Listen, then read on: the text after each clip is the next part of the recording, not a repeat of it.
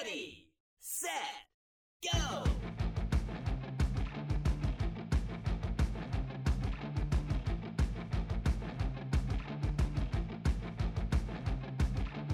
Welcome to the EV Diaries, your home for EVs in small town America. I'm your host, Ben. If you're a regular listener, I know that you've noticed that I have been absent the past couple of weeks.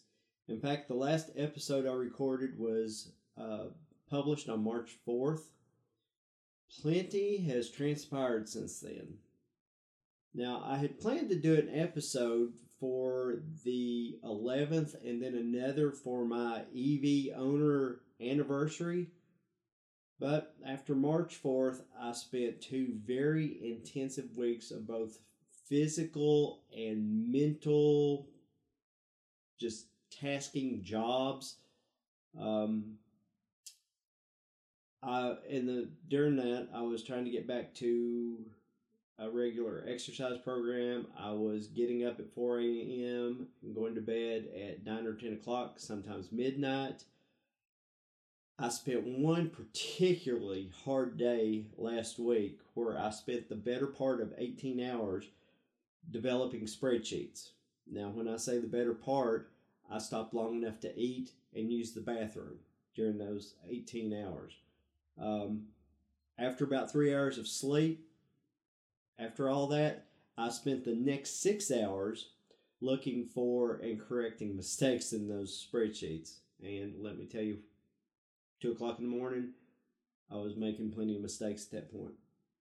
Anyway, I think there were 6 total spreadsheets, 8 tabs each, which, doesn't seem too bad, but a lot of the effort was sifting through just tons and tons of old data to identify the information that I needed to construct the spreadsheets in the first place. It's a job that should have taken me a week, but I was challenged to have it done in less than 24 hours because the information was needed. I don't know how I did. I've not received any feedback on it other than a thank you for getting it done in time. Anyway, task completed. I continued about the rest of my day, and that evening I spent some time on my back porch, which, if you've listened to the show, I absolutely love my back porch, and it's where I spend as much time as I can in warmer months. Well, that Tuesday was warm, and I seized the opportunity to sit on the porch. That evening, all I can say is I had what I can only describe as a seasonal allergy fit. So 2 Benadryl and 8 hours of sleep later, I woke up with a sore throat and congestion. So for the rest of the day, I continued to work, but to say the least, I wasn't very productive or effective. Fueled by Dayquil and Gatorade, I mustered on, and as a side note, I'll just tell you that I had fatigue and stiffness, but no fever. By Wednesday evening, it was worse, and I decided that Thursday would be a day to recoup. Now, you see, I do this from time to time. I'll go full tilt for several weeks, and then my body just goes into shutdown mode for a few days. And I sort of thought that might be what was going on. Thursday was spent not hitting a lick at anything. Other than responding to a few email, I watched Thor movies all day on Disney+. I hadn't seen Dark World, so, there you go. When I didn't seem much better, I decided that Friday morning I would go to the doctor. And at this point, my wife was expecting what you may be thinking at this point of the story. Turns out I don't have the Roni. And the doctor just suggested that it was an upper respiratory infection. Didn't give me anything for it, so, there you go. Saturday, I was about 75%, and I decided that I was going to start working on a few things. Still had some congestion, and still had some, a little bit of a cough. Remember, too, that I'm not only an engineer, I have some entrepreneurial endeavors going on, and I also have a family to attend to. Sunday rolled around, I was a little bit better, and I decided that I was going to resume full operation on Monday, just like everything was hunky-dory. Wednesday, yesterday, I finally started feeling myself, but you still may pick up on some congestion and a little bit of gravel in my voice. I'm just glad that it wasn't the coronavirus. Okay, so enough catching up. Let's talk about my 1-year EV ownership assessment. Okay, by the numbers, this is a summary of 1 year of data, and keep in mind this includes data for level 1, level 2, and DC fast charging. Total miles were 9,442, which is an average of 181 miles per week. The kilowatt hours delivered during charging was 2,610.3. Let's see. My average energy consumption was 4.3 kilowatt hours per mile, which means the average performance was 233 watt hours per mile. Average drive between charging sessions was 42 miles. The total overall cost was $246.70, which means my cost per mile was 2.61 cents per mile. Now, I figure at an average $2.50 per gallon gasoline price, my Cooper, God rest its soul, would have cost me about $874 over the same distance. So I saved roughly 72% on fuel costs this year. Now, granted, the pandemic sort of threw gas prices off, but even if the gas price was $2 per gallon, I still saved 65%. I do want to talk about my battery health, though. If you recall, my car was a lease vehicle in San Jose, California. It left California for private ownership in Arizona, where after 2 months it was listed on Carvana, and then it came to live with me in southeastern Kentucky. To be honest, I don't know how it was treated out west. I think it was probably treated favorably just in the fact that it had less than 10,000 miles on the odometer, and its overall condition was immaculate. When I got it, I checked the super secret hidden menu to see what the battery capacity was. The rated capacity on a 2017 i3 is 33.2 kilowatt hours. But according to BMW, the usable capacity, which I read as what you travel with, was 27.2 kilowatt hours. And we've talked about battery management systems before, so I'm sure that the difference between the 33 and the 27 is to keep a person from overcharging or deep discharging the battery pack. Anyway, the secret menu revealed that the capacity was at 29.3 kilowatt hours when I got the car.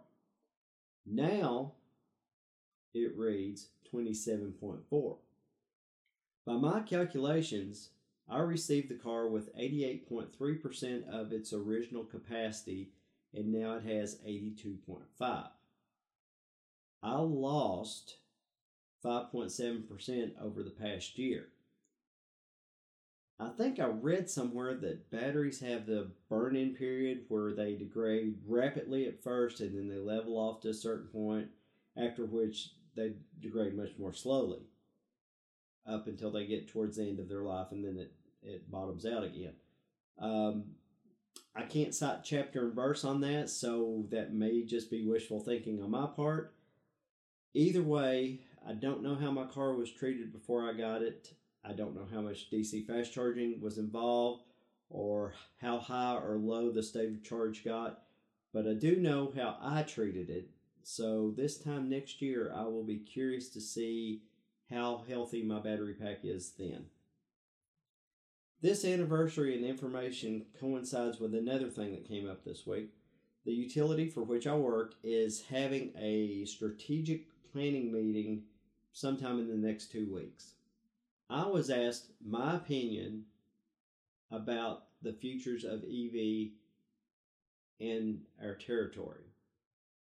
This came on the heels of a webinar I saw Monday, I guess, which was presenting the EV program that a rural cooperative in North Carolina has developed. Now, to be clear, I don't speak for the brand, the company, or any of its affiliates, but I will tell you what my response to this was.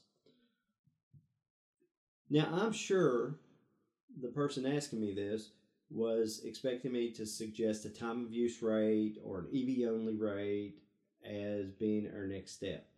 Or maybe I should suggest that we dive into DC fast charging or build out more infrastructure.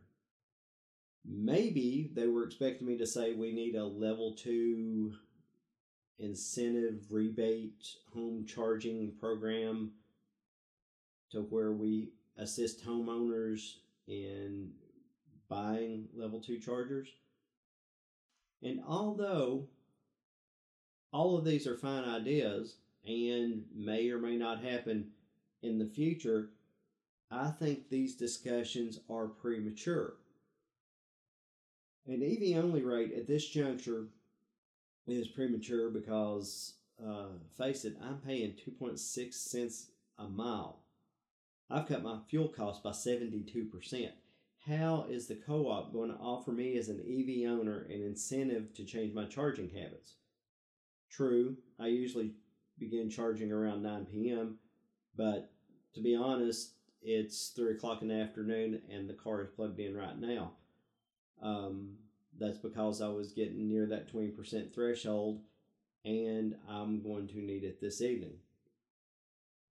But that being set aside, what about the EV owner that gets home at 5:30 p.m. and plugs in immediately as soon as they get in the garage? How inexpensive does charging have to be for him to change later or to start charging later at night? Does it, are we talking half? Do they need to cut my cost to 1.3 cents a mile? And if the co-op can do that, is it sustainable as a business model? There's a lot of logistics there too. How are we going to monitor this? Are we going to have separate meters? If we don't, how would you know when people are charging? Time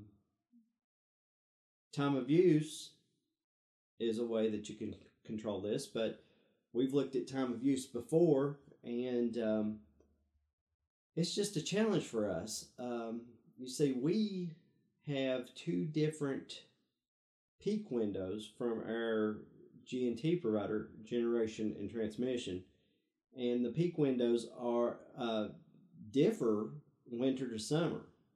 And the one in the winter is actually a split peak, morning and evening. So how do you work that out? You can charge 7 p.m. to 7 a.m. July, August, and September, but come October, you can only charge between 12:30 in the afternoon and 4, or 10 p.m. to 3 a.m. I mean, I'm not saying it's impossible, but I think trying to shoehorn this into a plan right now is premature, especially given the EV saturation in southeastern Kentucky. And again, it comes back to what's my incentive to change my behavior, because that's exactly what you want people to do when it comes to charging their car, is you want to push the charging off to a time where it's beneficial for the cooperative based on base load. And I know we've all had these discussions, but again, it has to be sustainable. The co-op cannot lose money just to provide a charging rate. I mean, it has to be at least break even. Infrastructure projects, too, from a utility standpoint, are large exposure with little ROI. Even though our cooperative is a nonprofit, it's still a business and not a charity. It's supposed to be equitable for all. Now, I did suggest that we go ahead and partner with somebody like Evolve Kentucky and their adopted charger program, where they match investors with businesses to get level 2 charging in strategic locations. In fact, if I'm not mistaken, they're working on a project that is going to be on our system in my town, so I cannot wait to see how that plays out. I think, this is it's great that we have an organization like that is helping to build out the infrastructure, and it's they're slowly making Kentucky where the rural areas are not just infrastructure deserts. But anyway, my biggest suggestion in all of this was that we continue, as we've done in the past, with our level 2 charging stations, and what I've done with my i3, and that is educate, evaluate, and then implement. Right now, we need to be educating our membership on what's possible and what to expect, which I think is a major roadblock for a lot of people. They just don't know, and they don't know what they don't know. I feel like a lot of America thinks that all EVs are Tesla and they all cost $50,000 plus. And we know better than that. We know that there's a secondary market for used EVs where you can get them at a fraction of the cost, and they're still good, reliable, dependable, sustainable automobiles. We've discussed gas pump mentality. We've discussed infrastructure deployment apprehension, which used to be known as range anxiety. And like I said, people need to know what is possible and what is realistic. All the rest will come in its own time. I sort of equate it to driving a car in the dark. You can only see what your headlights illuminate. You know where you're going, you've planned your route, but you can't make specific turns until they are in sight. Right now, I feel like we're making turns and we're not exactly sure where we're going. Anyway, I'm curious to hear your ideas. EVs in Kentucky are still a novelty, but curiosity is up. So, should we, as an organization, focus on education for now, or something more tangible? Like I said, let me know your opinion. What are utilities in your areas doing to help foster EV growth? Guys, that's it. Thanks for listening. I'm going to stop here. Hopefully, it won't be another 3 weeks before we can get together again. Please subscribe and share. I want to continue to provide value to you, but I really want to impact this entire conversation. So please share, because like I said just moments ago, people don't know what they don't know, and we need to let them know what is possible and what is realistic. We need to cut through all the crap so that they can get a better understanding and not be so apprehensive about EVs in general. I want to help small town America embrace EVs in a big way. So until next time, just remember the EV revolution is here. Proclaim it on every back road in this great land. It's a fun ride.